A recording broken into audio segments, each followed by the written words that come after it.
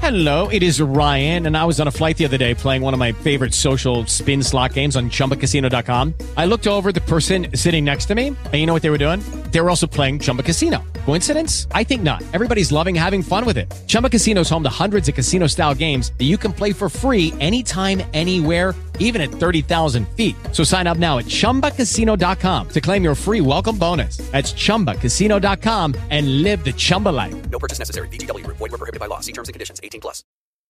Welcome to the first ever True Crime Podcasters Roundtable. Thank you ever so much for joining us this evening. So I'm joined by my fellow co-hosts, Paul from the True Crime Enthusiast. Hi, Paul. Hi, Adam. Everybody. Hello. And Murder Miles, Mike. Hi, Mike. Hello there. Sorry you can't see me, but, you know, maybe that's a blessing. And we've got two fantastic guests for you this evening. Firstly, we've got Andy, the co-host of Picture the Scene. Welcome, Andy. Welcome. Hello, everyone. Now, I did the welcome, Andy. Your job was just say hello, but let's just skip over that.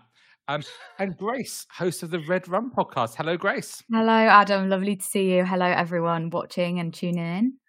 Great to see you. So let's make a start. So in our first round here, we're going to last about an hour this evening, but our first round, we're going to ask our two guests, first of all, to tell us something in the world of true crime that's really on their mind at the moment, and we're going to chat about it. So let's start off with Grace.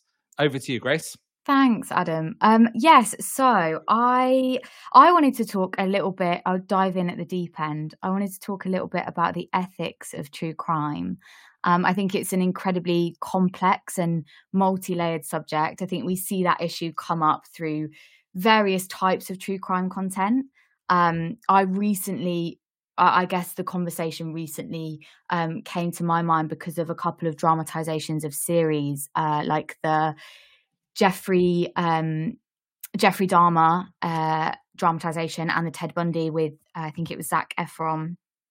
And I mention those two specifically because I remember the backlash that I saw on social media, mainly relating to not getting consent from the victims or the families of the victims. And I think with big budget productions like those, obviously they have budget, they have teams, they can afford time and resource to put money into that area. And oftentimes they still don't. And I think for us all as true crime content creators, it's something that we probably have all thought about. And I've got lots of thoughts on it. I would love to hear what everyone thinks and if you've dealt with it in the making of your content. Good stuff. Who's going to go first? Paul, what do you think? Right. So the Dharma thing, it has been very controversial, hasn't it? And I can see that they've chucked a big budget at it because it's such a world famous case, if you like. I don't think you should go into things like this without trying to get consent from victims or surviving families. If you can't, then do it as true to what's in the public domain as possible. Say, I'll use an example from the UK. You've said about the true crime series, right? Say, there's been recently I think it was a 7 or 8 part dramatization about the Yorkshire Ripper that's been on ITV called The Long Shadow. Now, you're going to watch it because if you're a true crime podcast host or whatever, true crime is your thing.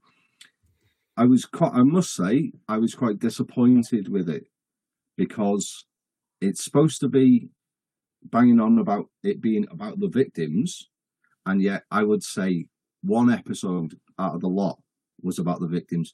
There was one victim they missed, and there was one victim they got the name wrong completely. And I think to myself, that's unforgivable because there are still so many people surviving, relatives of these poor women, and to make mistakes like that or do it deliberately, I think it's unforgivable. So I think it can be, if it's true to the public domain, it can be fabulous, but out of sensationalism, no, I wouldn't touch it with a barge pole. I wouldn't watch it.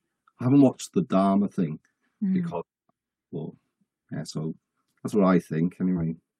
Yeah, I think that's such a great point, actually. And I wonder how much time and effort was put into, especially that, as you say, I haven't watch that one. But as you say about the person who was just completely missed, or the person where they got the name wrong, it seems like really simple things. It's really bizarre. And a lot of it felt rushed.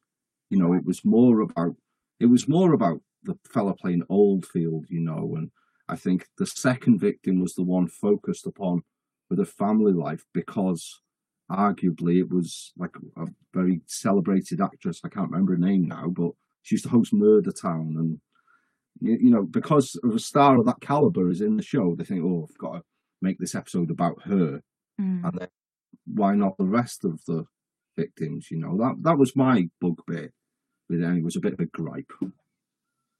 That's fair enough. Mike, what are your thoughts? I think, especially with TV, there's always a problem is that, for us, you know, we love true crime and we're passionate about it, and we want to do it justice, not just for the story, not just for the families. But TV is, if you think about it, it's about entertainment and money. And when they commission things like this, they don't turn around to them and say, here you go, you've got however many years you want to write and research this. It literally is, they will say, right, well, you're on this budget for this year, you need to have it delivered within 6 months.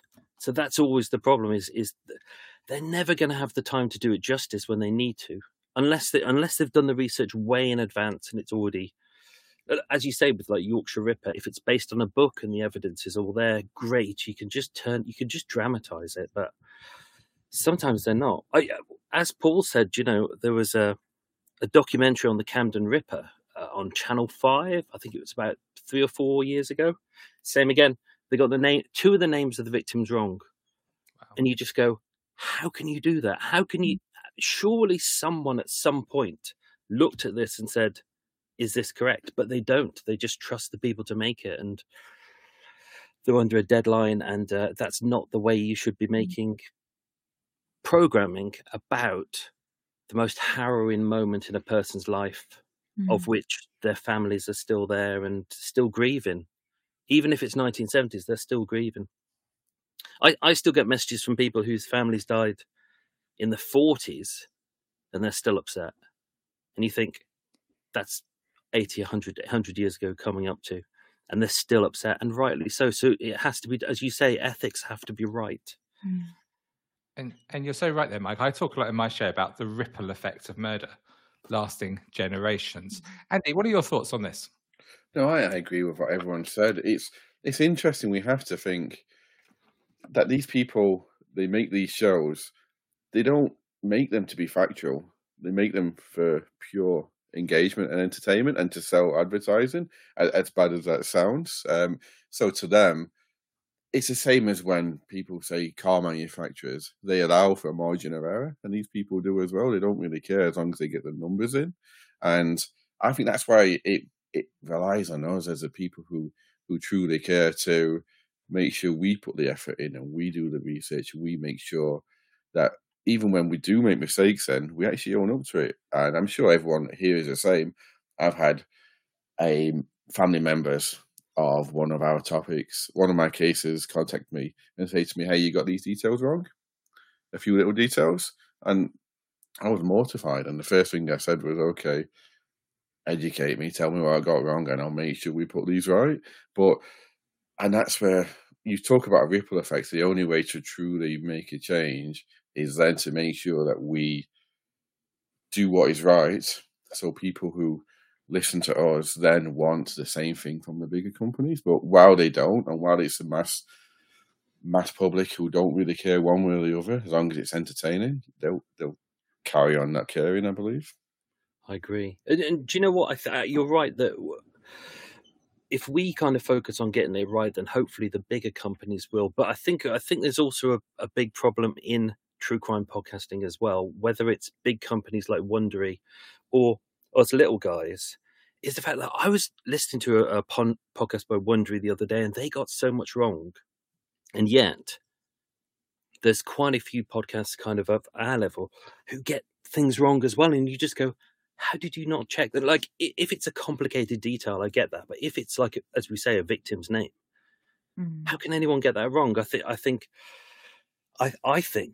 especially with true crime podcasting, I think there's too many people who, and I know we all know this, they come into this because they want money and fame, but they're not into this because they believe, because they love true crime, because they want to get it right. And I think, So, Mike, are you trying to say that Vanilla Ice's podcast about Shergar wasn't born from true love? I haven't heard that one. Is it good? You can just imagine, can't you? But what you said about Wonder is quite interesting. So they got all the names wrong, but did they still manage to find the time to put in their 30 adverts in the episode?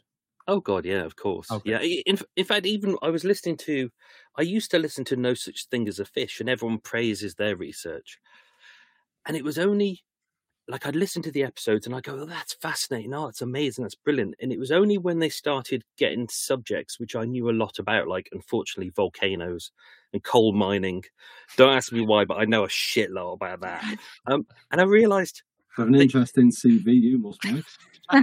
No, do you know what? When I was a teenager and doing my A-levels, I was doing A-level English, and there was 2 questions in there about volcanoes and coal mining.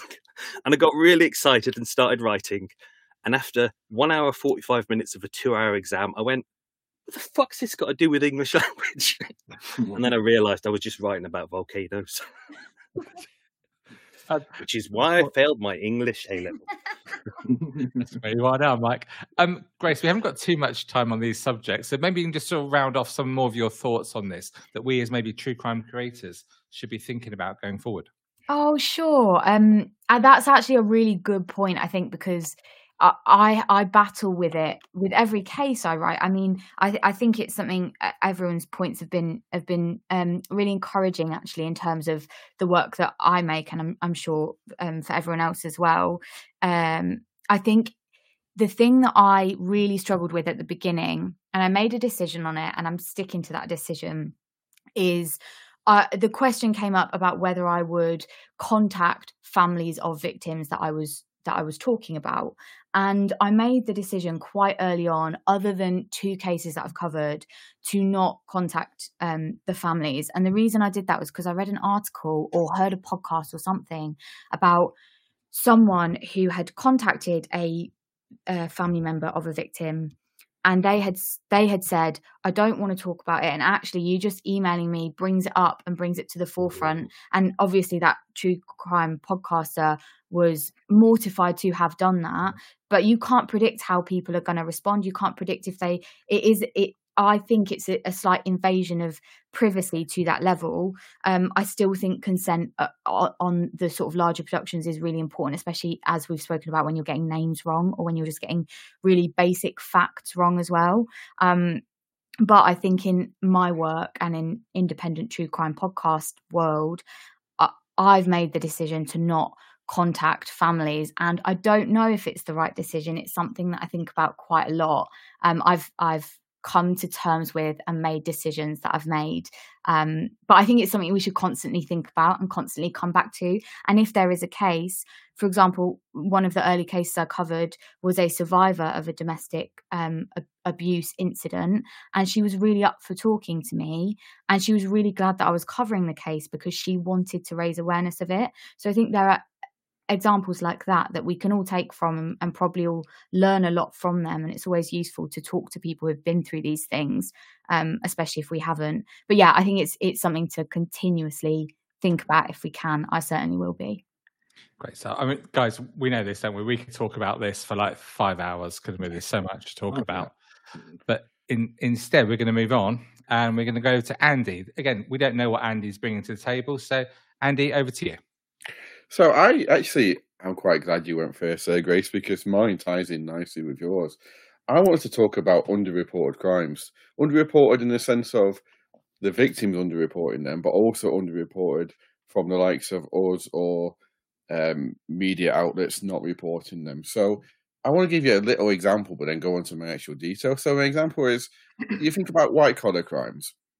Think about, say, the Enron scandal or Bernie Madoff. All you hear about is how the mighty have fallen, how these people were once powerful and now they're either in jail or dead. But you have to also think tens of thousands, sometimes millions in these cases, of people's lives were ruined, but you never hear a single thing about these. And the reason I wanted to bring this up, and I'm getting to my question in a minute, don't worry, Adam, is Honour-based crimes are really important to me. And in the UK and around the world, but especially in the UK, it's just not reported on. Or when it is reported on, it's reported on wrongly as a reason for the crimes. And I say honour-based. I know people don't like that word, but that's how it's described. There is no honour in these crimes, just to put this out there. And my question is, it's essential to report on these because, true crime storytelling, it's not just about engaging with the audience. It's about educating, informing, and sometimes advocating for change. So how we have, as podcasters, a unique ability to shape public conversation and to, in situations exactly like this, and to bring to the forefront issues that are often overlooked. So how do we do this while keeping it engaging and making people want to listen? Well, I think, Andy, that you said about some things go unreported like that. I think it would depend on how quickly it's detected. If it's a domestic setting and straight away someone is arrested for it, it will make headlines in the paper the next day, and then probably not until a trial 9 months, a year later, and it's easily forgotten. It's like tomorrow's fish and chip wrapper, is a term, isn't it? But for example, let me give you an example, Paul. Sorry to cut you off there. For honour-based crimes, the last stats that I got from memory, I believe, is every other day, usually a girl or a female adult woman dies in the UK from honour-based crimes. Yet, if that amount of people die every year, yet how often do you hear about it? Yeah, that's right. I mean, I think things will make more headlines than others. I mean, there's a familicide at the moment. It seems like in Norfolk, I believe it is. Is it? Have you seen this on the news? There's a family, 2 children, man, woman found dead with stab wounds in the house. It sounds like a familicide, doesn't it? It happens much more often than you'd ever really want to believe, but it's only the odd things that make headlines. And I do think, as awful as it sounds, I think it depends on the victim. I do think it depends on the victim. There's a reason why things like Madeleine McCann are more famous than all the other children who've gone missing since then. It's sad but true, that. I reckon. It's interesting that victim effect, isn't it? It's interesting. I was working on a case for a school shooting today, and when you think of school shootings, you instantly think of Dunblane. But I'm not too far away from Dormers Wells, and how many people remember Dormers Wells, the school shooting there? No. Probably most people have never heard of it, and in fact, most local people have never heard of it. But it was 8 years prior, and I think that's another thing. Even though Dunblane was tragic, and we changed our gun laws based on that, which was right. Like Dormers Wells, some guys went into a school with assault weapons and started unloading. That was 8 years earlier. And when we're talking about why we focus on some victims and not others, interestingly, I was talking to someone today and they said, just out of interest, were the victims in this school of a certain demographic? And I went, yeah, it was an Asian school. And they went, well, there it is.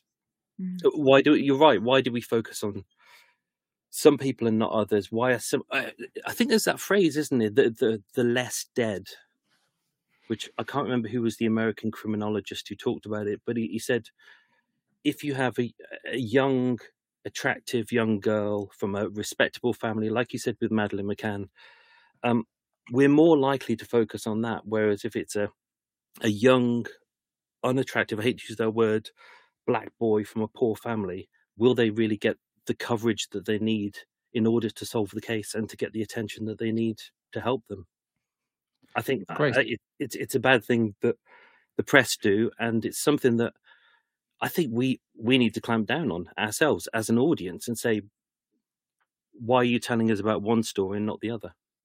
Well, you said that, Mike. I looked through my Instagram about a year ago or 2 years ago, and I looked at I always post the pictures of victims to go over the story, and it was a very white Instagram that I was looking at. So you're right. It's on us as well, isn't it? Grace, what are your thoughts on this? Yeah, I totally agree. I think in this instance and many instances, I think we've got to ask ourselves, what's the level of change we want to create? So, and like, how do we do that? As you say, Adam, if you look on your Instagram of the pictures of the cases you're covering, and you see an incredibly like one demographic, whatever it is, being in your instance white, I don't know, men, women, whatever you saw there, I think we have to think about how we change that scope ourselves, but also how we, in terms of talking about change, which Andy, you brought up, I think it's really important to start these discussions. Like, having this discussion right now is really useful, but also having to think about in the episodes, like if we cover a case that is a domestic abuse case of a young Asian woman, are there charities that specifically support that type of person, that demographic, that people who've had these things happen to them, who might face different barriers or challenges in their lives in terms of seeking help, or in terms of them becoming underreported? And can we talk to our audiences about that? I'm sure we might go on to talk about this later, but for example, podcasting, it's quite hard to do that because there's less of a Q&A sort of forum to do that. It's much easier on YouTube, for example, or on TikTok or on Instagram. It's just things I think I've certainly noticed it as well. Dependent on what kind of channel I'm on, the more discussion there is, and then there's options for, I don't know, like even linking a charity in the description box below and pushing your audience towards that so they can have a read on it is going to potentially give you a level of change that you wouldn't have if you didn't do that. Andy, I know we've got to move on. Any final thoughts on what you've heard here today? I agree with everyone, and Grace, yeah, I agree completely with you. In the past, I've touched base with a charity actually around honor-based abuse and killings, and not only was it good to give them exposure, actually, when you touch on what you spoke about the ethics, they were able to give me information that I couldn't find myself, and statistics that I couldn't find myself. So it was a win-win situation. They got the exposure, and I could be more accurate. So yeah, I think it's just, and how do we do this? I think we just need to maybe sometimes look at a case that we might not necessarily automatically want to go towards, and then see what we can do to promote the backstory rather than just talk about the one individual case. No, good stuff, Andy. Thank you. Okay, so for everyone watching and listening this evening, there's one story in the UK that's been dominating our minds, hasn't it? It's not about the what's his name, the Manchester City left back and his family. It's not that one. It's the other one, Post Office. Come on, Mike, give us your view. What the hell's going on at the Post Office? I mean, oh God, it's interesting because I listened to the Private Eye podcast, and kind of Private Eye after Computer World were the kind of the second group who've been banging on about this for absolutely ages.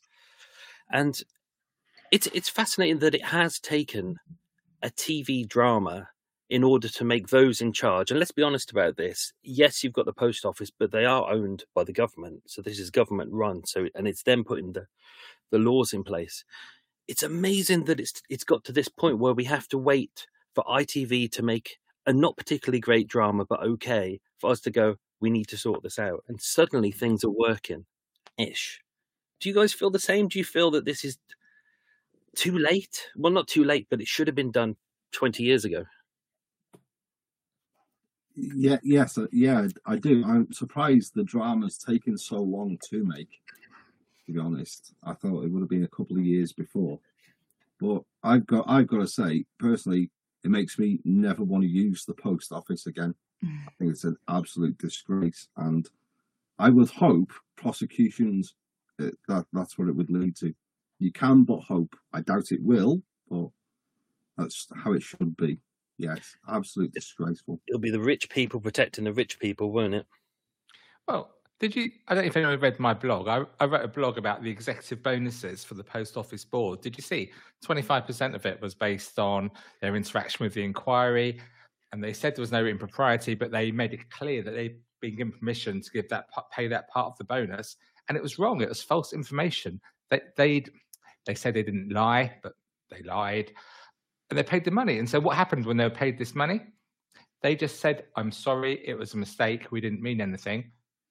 And yet the poor postmistresses and postmasters, I mean, Grace, they didn't get that chance, did they?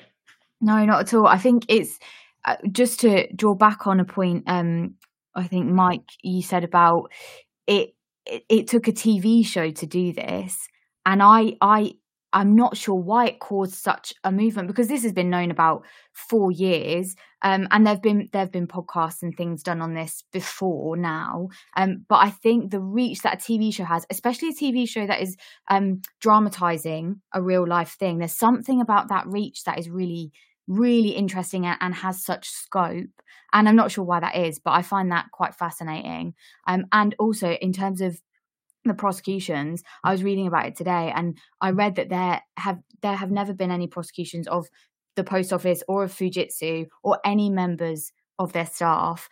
But since the TV show specifically, the team investigating that now says that the post office is under criminal investigation over like potential fraud offences.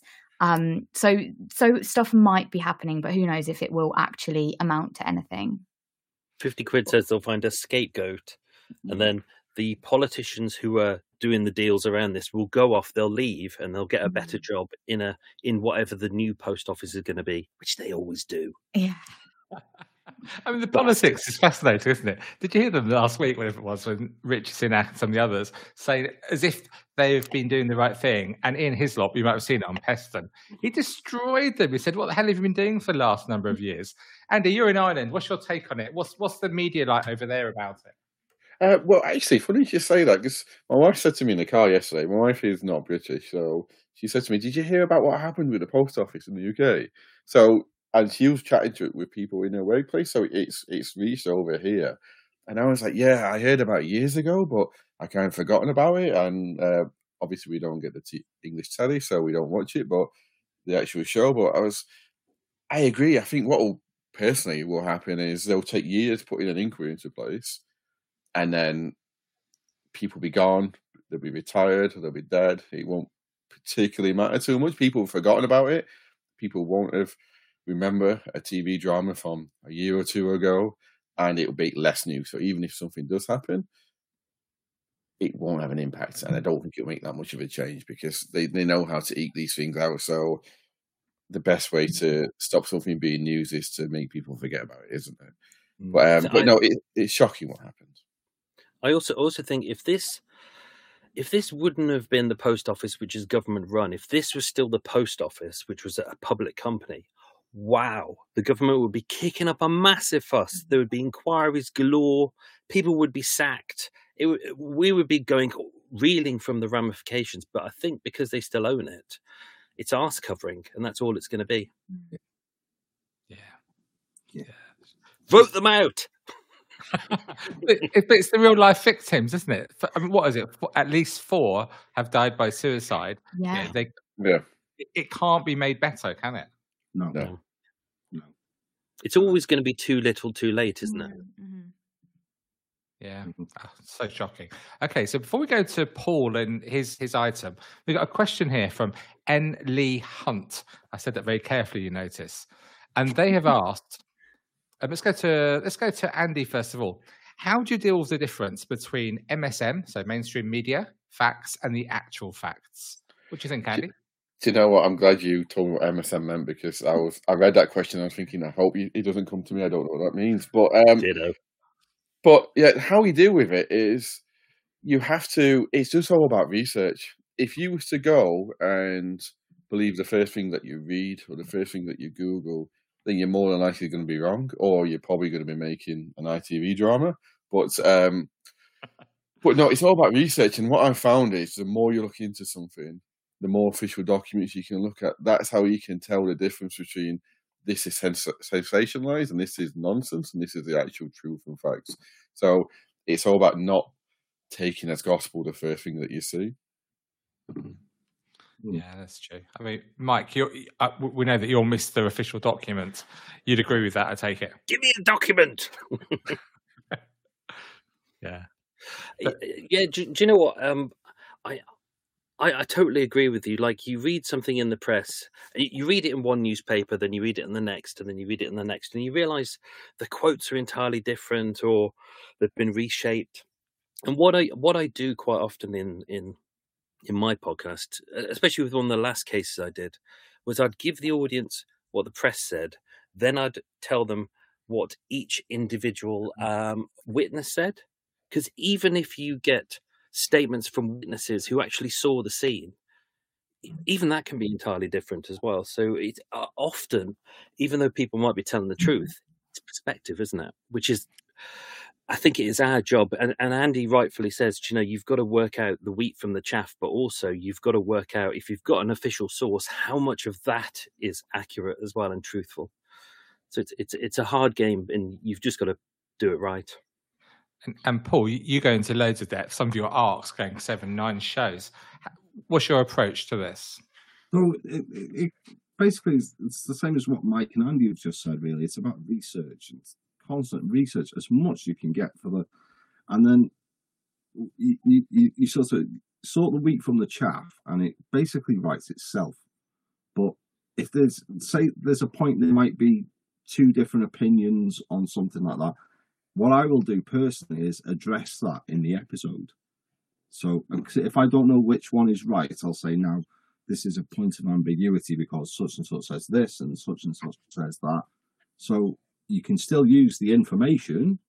It's up to the listener then to go with whatever, But it's research is the key. There's no excuse for poor research, really. No, it's back to what Grace said initially. And Grace, when you're researching your stories, do you use a lot of mainstream media? Yeah, I would say I use a mix. And just to add on with Paul there, I think, I often address it in the episode if there's a couple of pieces of information and I can't solidify or corroborate one of them. I'll just say and let the audience make up their minds. And I think also it's important that I think Andy, you were speaking about this earlier, but if you make a mistake, just let the audience know on the next episode or whenever. I think I always love that when I hear podcasts say that. I always feel like I can really trust the information they're giving, because even if someone has made a mistake, we all do, at least I know that it will be rectified at some point, or they're open and humble enough to talk about it. And that's the only way that I think that's the only way you can, because there will be discrepancies online, especially if you're using lots of different sources. And as we've spoken about, if there's lots of different versions of the events, That makes a lot of sense. Over to you then, Paul. What do you want to bring to us this evening? Okay, so I want to bring it's a bit of a question really about should something happen, and I'm referring to the horrendous story recently of this poor little child starving to death with his dead dad. You must have heard about this story from Norfolk. It's a 2-year-old boy. He's last seen on the 26th of December when a neighbour waves to him. The neighbour texted dad the next day. He texts back. They don't hear. A social worker, arranges a meeting for the 2nd of January. Now, this kid, I should say, and I'm not trying to generalise here, but it comes from a problem family, shall we say. There's things like alcoholism and kids going into care in it. So he's under care of children's services, right? Now, the social worker turns up on the 2nd of January and there's no answer. So they call the police to effect an arrest and it doesn't happen. 3 days later, the social worker goes back. Again, there's no answer. Again, calls the police. They don't they don't enter the property. It takes to the 9th of January for the social worker to be let in by a landlord, and they find these two dead. Now, the dad is supposedly been dead for about 11 days, and you don't know how long this poor little child has been there. But the Children's Services Authority head says that social workers don't have the lawful right to force entry to a property. That's what they call the police for. Now, this hasn't happened twice with a kid of 2 at risk. So my question should be is, why have police not effected entry? And they've referred themselves to the IOPC about this. Why have they not effected entry? And should social workers in such a situation have the power to effect entry to a property like that. Because with proper identification and justification, what's the problem? What court would prosecute someone for that? And I mean, the list of children who slip through the net due to cutbacks and things like this is horrendous. So that's my question, really. Should social services have that power of the police? And it might just save a life, like little Bronson. What do you think, Grace? Yeah, I mean, I think it's such a tricky subject because it opens the door to many like issues that would come along with that. However, I do think with social services in particular, we trust social services to look after children and people who are vulnerable and in need of support. And so if we're not giving them the tools or the ability to go in and save a child's life in that scenario, then where does it stop? Where do you take away that ability to support the child or to save the child's life? And I think it's that I don't know what I would answer that, because I don't think it's super clear cut, but definitely something needs to change. Otherwise, I'm sure this has happened loads before, and we probably just, this is in the news now, so that's why we're talking about it. But I'm sure it happens an awful lot more than we hear of. Yeah, it's definitely something that we need to keep talking about, but I don't have an answer. I'm not sure. Come on, Andy, you've got an answer. I can see it on your lips. I have got an answer because I don't know this case. It sounds tragic, but unfortunately, how many times do we hear the same thing about different cases happen? In answer to your question, no, I don't think the social services should have the right to force entry. However, I do believe they should have the right to force the police to actually listen. It sounds in this situation like the police have tried to categorize it wrong, and it just didn't become a priority for them. So social services should have some sort of power, I believe, to say to the police, hey, look, this person is vulnerable or this person is in danger. You have to go now and deal with this. But I don't think they have, because if you give them the right to force entry themselves, then you're opening them up to them being maybe injured or hurt or situations like that. But if you give them the power to, it's no good the police referring themselves afterwards. How many times do you see that the damage is done? People have died by then. Yeah. But if they can turn around to the police and say, this is category A or whatever, you go and deal with this now, then they should have that power, I believe. I agree with you. Mike, what are your thoughts? I've got one word for you: cutbacks. And that's what all of this is basing down to. Isn't that two words? Hyphenated. Oh no, I think it's one word, isn't it? Let me Google it. I scored it 12. I've got no idea. I think that's the problem. It's all down to money, isn't it? Whether you're talking about social workers, of which we don't have enough, or you're talking about the police, of which we don't have enough. At the end of the day, they're having to prioritise things, and as we all know, they can all do a great job, or sometimes people can do not a very good job. But things slip through the net, and unfortunately, it's always these tragic cases, isn't it? It's like how many young kids are kind of sitting in horrible situations right at this very moment with parents who aren't dead but are probably zonked out on drugs and have no idea what they're doing, and yet nothing can really be done because they haven't got the money and the time in order to put the priority onto the cases that they need, and things do slip through. And I'm guessing, same as Andy, I haven't heard much about this case, but I think this is just going to be down to money, isn't it? Money, cutbacks, lack of staff, lack of training. We need to invest more, don't we? But is that going to happen? No. Sadly familiar, isn't it? Paul, any conclusions for this part of the show? I mean, I take on board the comments that Grace, Andy, and Mike have made, and there are some fabulous comments in the comment section I'm reading, especially one from Rachel, who's a social worker herself, and I completely agree with that. I'm not saying that what I profess is right, but it seems that something should be done because this is a horrendous case, and as you say, how many more do we not know about? So it's just there is no easy fix. I don't think there really isn't, but there should be. I agree, and yet we keep reading this stuff, and every time we hear it, it destroys you, doesn't it? As Bethan said in the comments, Yeah. it makes you cry. It does make you cry. It's so sad. Mike, what are you going to bring to us tonight? Do you know what I was going to bring to the table? True crime podcaster ethics. So it's interesting that we're all kind of on the same beam here, and this is kind of a key thing that is kind of key to discuss. So I won't go back to that. Here's just a question that I wanted to ask you all. With true crime, is there too much of a focus on the killer and not the victim? And why?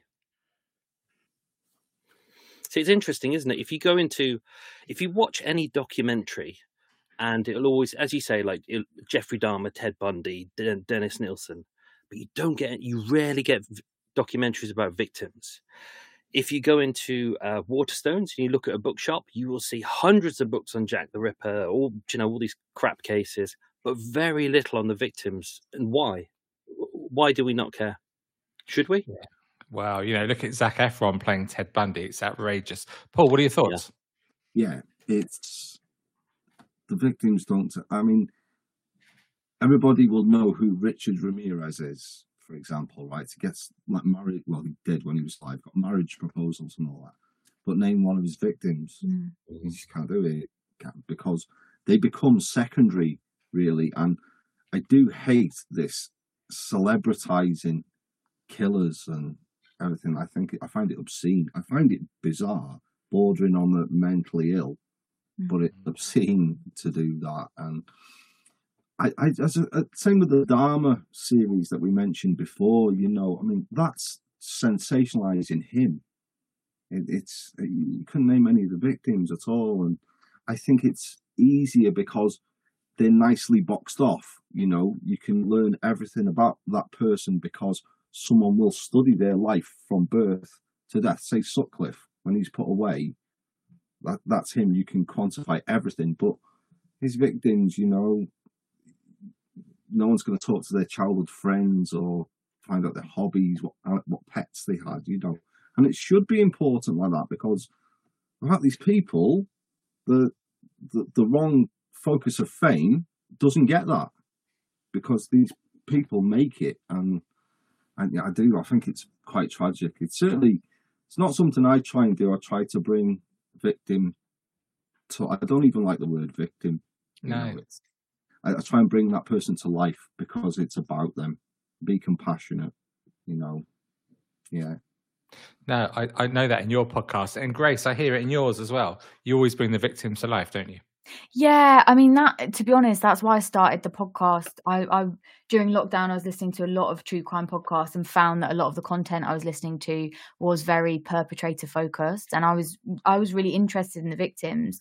Actually, that's really interesting that you talk, Paul, about not using the word victim because you're so right. These are fully rounded people, and I was really interested in their lives. So yeah, that's why I started Red Rum. What I will say about that is, we were talking earlier about mainstream media. There's a lot of information on the perpetrators, not so much information on the victims usually. And I find, I don't know if everyone else finds this as well, but when researching, usually I find the most information on the people, on the victims, when there has been a book written specifically about the case. When it is just using mainstream media or anything out there that is like very easily accessible, it tends to be perpetrator focused. So it doesn't surprise me, having worked in this field for 3 or 4 years, it doesn't surprise me that most of the content out there is perpetrator focused because it's easy to access that material. You really have to dig for the other stuff. It takes a lot longer. It's a lot more effort. It oftentimes costs more money to do and put more resource into. So it doesn't surprise me, but it's a really tragic thing, I think, that cases aren't more focused on the victims. I agree with you. Whenever I saw actually on Friday, I posted something on my Instagram, a quote from Jeffrey Dahmer, and I felt really bad about it. But when I searched Jeffrey Dahmer online, there was so much, and as to your points, really, there's nothing. I couldn't tell you one of his victims' names. There's loads about him. What about you, Andy? What are your thoughts? Yeah, I agree with what everyone said. Also, Bob made a very good point in the comments people have always been attracted to the unusual, to the macabre, to something which is not normal for them. So people, unfortunately, I think the reason why there's so much perpetrated on the killers because people want to hear about the people who could be willingly do such things, and they want the details and they want the gory details. Like Bob said, you used to get hundreds of thousands of people turning up to executions. There used to be whole books written about the killers in the past, and sometimes the victims, you'd be lucky if you got the name. I'm talking decades ago here. So I think it's unfortunately natural instinct of humans to want to lean towards the horrible, nasty stuff because it's not what they would do themselves.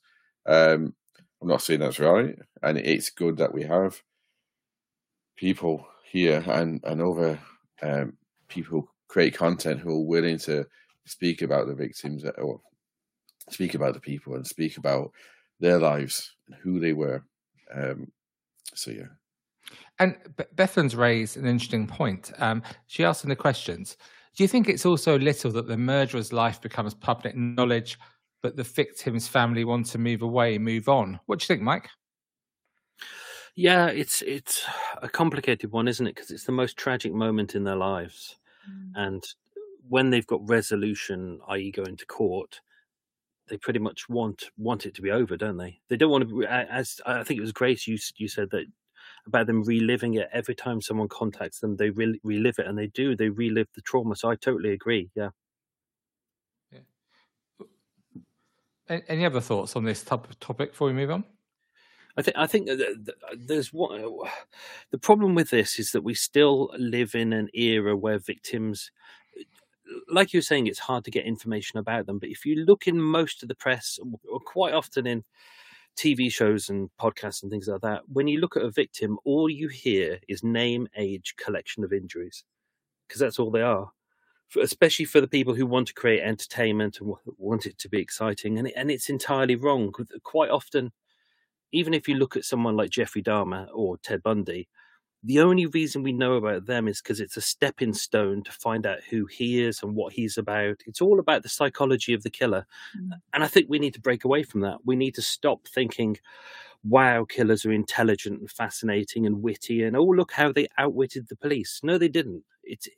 It's entirely wrong, and we need to entirely break away from that.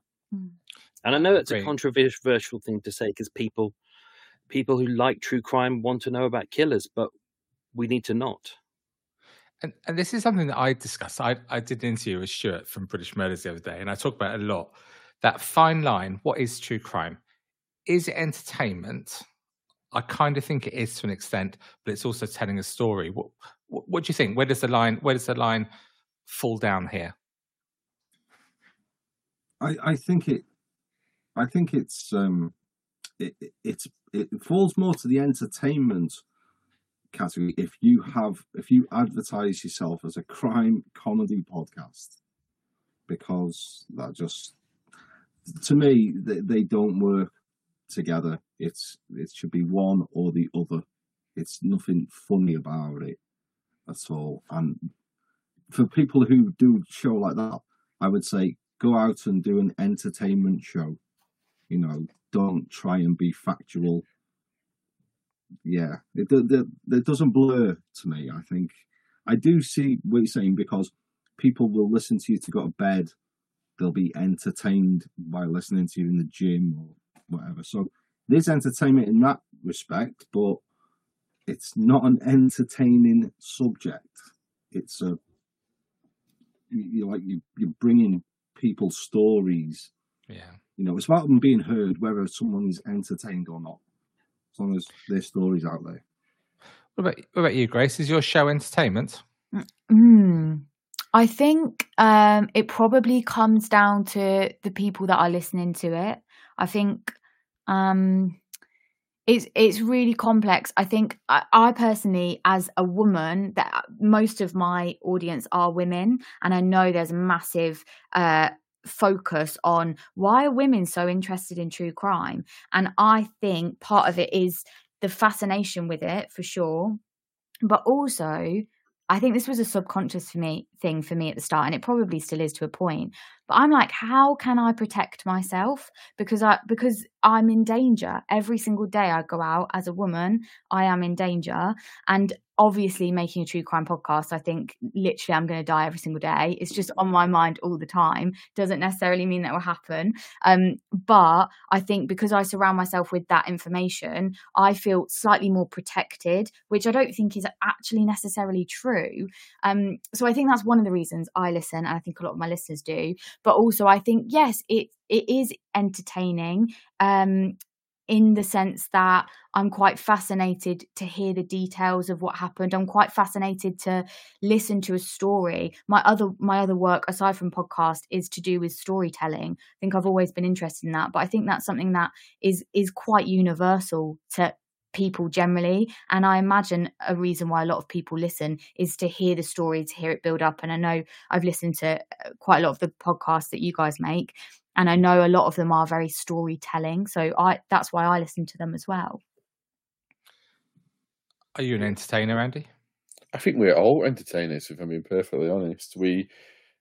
Why we entertain is an important question. If it's to inform and to educate and to be an advocate, that's a good thing. If it's to just get fame and attention, maybe that's not a good thing. But I think we're all entertainers in one way or the other. I do believe, just to add a positive slant on if that's okay, if you look at other areas in society, attitudes towards women, attitudes towards minorities, and attitudes towards as many other groups, if you go back even 30 years ago, 20 years ago, if you look at it now, some of that was shocking, but society is slowly starting to change. And I feel that we're the Wild West when it comes to this. We're at the very start of this, but I do believe in maybe 20, 30 years' time, people might be looking back and thinking, wow, why did people used to make this type of content? How could they get away with it? And I think we're at the very start of it, so it's good we're having this conversation, but I do think there is hope. I don't think we can give up and hide our heads in the sand anymore. No, I get that. We've got about 8 minutes left, so should we just quickly race round with any final thoughts that we've got on this this Sunday evening? Mike, should we start with you? No. That was it. Okay, here's an idea. With cases, how soon is too soon, or is too soon? As you were saying, like victims' families are kind of still grieving, and especially as you were saying with Paul, with that case you just mentioned, that's fresh right now. Mm-hmm. So if someone was to do a podcast about that this week or even this year, is that too soon? Yes, completely, because, well, the one I just mentioned, the facts aren't fully out yet. So surely, why would you do something and then the week after you've put it out, a whole new story that stems from it comes out and you've got to redo it again? You know, I think, like, give it a year. There are plenty of other tales that you can search out. You know, no, I'd never do anything fresh like that. I wouldn't. Too soon. That's interesting. I know that Bob and Ali from Twisted Britain are in the chat, and they're very much that's why they choose really old cases, because they think about the families. Grace, what are your thoughts? Yes, I think I don't know when is too soon. I think because we've mentioned it a lot of times in today's chat about families still grieving 80 years, 100 years after the event. I don't think there is a time that is a good time. But I agree. I mean, there's a sensitivity issue, isn't there? You don't want to cover. I agree. I wouldn't want to cover something that has just happened or that is in the news currently. I might want to talk about it. I might find it interesting to talk about. It might be topical, but I probably wouldn't cover a case like that immediately. What about you, Andy? I've wrangled with this question quite a lot in the past. I usually have a cut-off where I won't cover anything where there hasn't been a full judicial procedure. So court case and or appeal, if it looks like there could be an appeal. I know that sometimes it's different, and sometimes people can cover things a little bit closer, which sometimes is okay because it keeps it fresh in people's mind. But it's very, very unique situations. But me myself, no, I wouldn't. Like Paul said, it's the last thing you want to be doing is talking about something on the facts that you know. A month or two later, different facts come out, and you realise that you was completely wrong, and you were being sensationalist yourself. But it's a really tough question because you leave it too long, and people won't want to listen, and therefore you can't do the educational piece. But it's too soon, and you're not getting all the information. So it's a question I think everyone has to answer themselves individually. But myself, I like to at least wait for the judicial procedure to be complete. What about you, Mike? You asked the question. What's the answer? Yeah, I agree. It's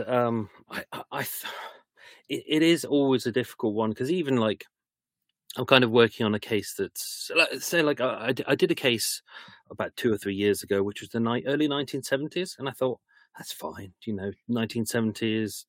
I wasn't even born then.